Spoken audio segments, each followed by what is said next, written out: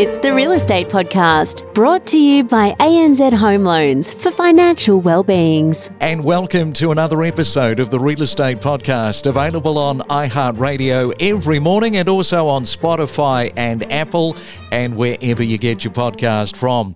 It is a Friday morning, the 21st day for October, the weekend just about here, and Christmas too, just 65 days away. We are into the countdown. Coming up this morning, if you are in the middle of a Reno, or you're thinking about a Reno, or you are currently looking at properties with a view of doing a Reno, whatever the answer is, we are going to be talking with Rich Harvey very shortly about this all-important subject.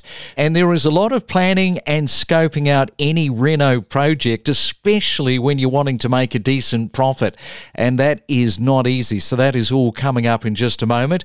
And from CoreLogic this morning, auction volumes this week saw an increase across the combined capital cities, rising above 2,000 for just the third time since late June. There are currently 2,211 capital city homes scheduled for auction this week. Now that is up from 1,741 last week. And Melbourne is set to see the biggest auction week since the week ending the 19th of June. There are currently 1,167 homes scheduled for auctions this week. That is up by 69.1% from last week.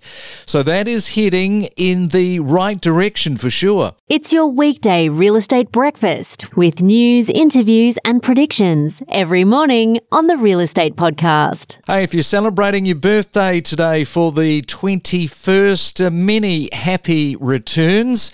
And I see on this day in 2014, Gough Whitlam, the 21st Prime Minister of Australia, he passed away. And it was also a notable date on this day back in 2014 also for Oscar Pistorius, convicted of murdering his girlfriend Reva Steenkamp, and was given 13 years and 5 months to think about his actions, so he is still in jail. We talk with leading property commentators with analysis, predictions, forecasts and what's trending every morning from 6:30. It's the Main Centre Forecast with PRD, selling smarter every day. And checking on your Friday weather, Sydney expecting some showers in the forecast today and a high of 24 degrees. Showers to develop for Melbourne with 25. Brisbane expecting showers also with 24.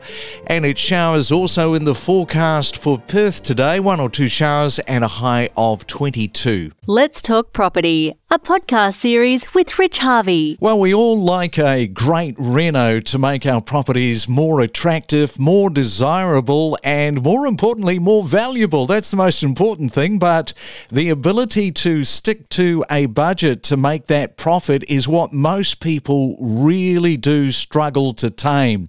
Whether you buy a property to rent, sell, or live in, buying a house in Australia is a form of investment. And as you know, property doesn't come cheap these days. Even a bargain is going to cost a pretty penny. So it makes sense to maximize your investment, and renovating is a golden way to add value and profit from. So let's drill down on this more with some great reno tricks and tips. We've got Rich Harvey, CEO and founder of propertybuyer.com.au, because it is a Friday morning. Good morning, Rich. Welcome back. Good morning to you, Craig. Great to be with you yet again on a Friday. Yeah, you've got a fantastic subject here talking about the renos. Let's look at the numbers first. So how many homeowners renovated their home in the last 12 months? Well, we have become a nation of renovators. I mean, you just turn on the TV, right? Like The Block and Selling Houses Australia, but we've become the renovation nation. So actually last year, around 37 to 40% of homeowners did renovations. So there was a survey by Rate City that did 1,000 people in their sample size, and they found that the most popular amount to spend was between $5,000 to $25,000. And part of the reason for that is that obviously during the COVID period, COVID, people couldn't travel. So what did they do? Hey, that wall needs painting. Yeah, I need to build a deck. Oh, I need to upgrade the bathroom. So what did they do? They upgraded all of those things. So the total amount that Australians spent on renovations in 2021 was a massive $12.49 billion. And that was up 34% in the previous year in 2020. And that's according to the Bureau of Statistics numbers. Wow, that's enormous amount. And as I mentioned at the top, people have different reasons to buy and reno a property. What do you think the motivations of most renovators look for and what the benefits are that they hope to achieve? Yeah, there's a whole variety of reasons that people renovate their homes. Now, if you're a homeowner, obviously you want to take pride in your home, and, nothing worse than coming home and having that musty smell and the mustard carpet and the vertical blinds all staring at you every day, and you feel really, crappy about your home. So people want to increase the capital value of their home. That's a key reason. I mean, we spend, half our life or more in our home, and with working from home, we're spending probably 3/4 or more of our life in our home. The other motivation, particularly for investors, is to increase the rental return and increase the equity in your property. And so by doing really clever strategic renovations, and I'll be giving some more tips shortly about that, you can really dramatically increase the value of your home. For every $1 that I'm going to spend on a renovation, I'm looking to make back $2 in equity uplift. I'll just also mention there was a report done by Mortgage Choice about a year or so ago, and it showed that a large number of, probably around 40% of people, again, wanted to increase the value of their home and improve their quality of living. So again, those two things, it's about value and it's about quality of living. But it's also about proving a lifestyle. When you have people coming around, you really want to share that lifestyle factor. And particularly getting outdoor areas and those entertainment areas was really important. So yeah, and I think the benefits, as we know, is obviously just feeling better about yourself and obviously getting some great returns from doing those renovations carefully. Yeah, some great returns. Well, we mentioned renos. They're tricky to perform. What do you reckon are the most common traps and problems with renovations? I think the first one is everyone goes over budget. Very unrealistic with their estimate of what it's going to cost. With construction costs rising anywhere from 20 to 40% in the last 2 years, you've got to do your numbers carefully. So going over budget is one. Running over time, another classic one. Another really big trap is the DIY trap. We watch these programs and we watch these teams of people transform a room in 7 days and think, oh, that's not too hard. And then when you try to get the wallpaper off, you realise, hey, that's going to take me 5 days to fix that one wall. Or trying to get tiles that are stuck on with double super glue. Be very careful thinking about how much you can do yourself and how much time it takes. And particularly be careful with electrical stuff. You do need a licensed electrician and a licensed plumber to get those types of things done. The other mistake that I often see is poor quality finishes, as in poor quality painting or poor quality materials that have been used. And you can really tell it when a DIY has done it versus a professional. And another problem or trap is that people use over-the-top finishes, getting gold-plated taps for every single part of the house. Well, you don't need that if it's not in a really premium area.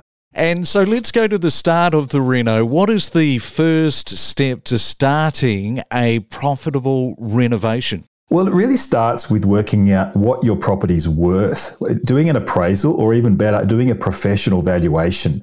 So you can get a professional valuer to come in and say, hey, what's your property worth?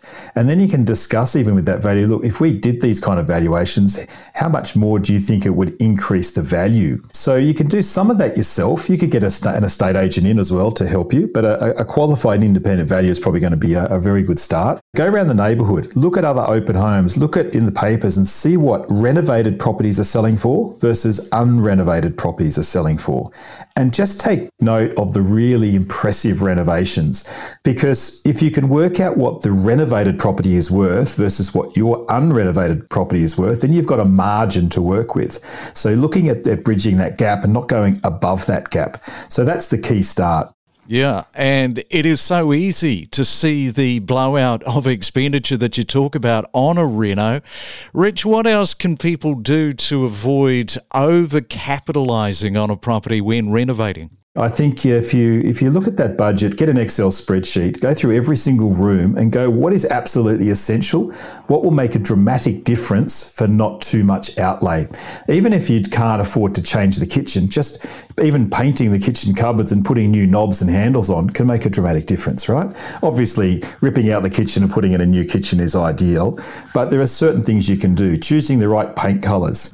The other thing is don't make it too personal. Like if you're an investor, what I mean by that is if you're an investor and you're doing a renovation, you don't have to live in that home. So there are a certain level of finishes that could be quite appropriate for that property rather than going something over the top. So for example, everybody loves the stone bench tops, the really beautiful marble look and the marble splashback, but if you're going to be buying a property in a lower demographic area, you don't necessarily need to do that. It's not really going to make too much difference to the rent you're going to receive. You might love to have a pool, right? And feel that swimming all the time is great. But I tell you, the maintenance on that thing, where the pump's going to go, you're going to need all the chemicals, it's going to chew up so much of your return. And it's something that the tenants don't really want to have responsibility for either. So it may not be such a good idea to do that sort of thing.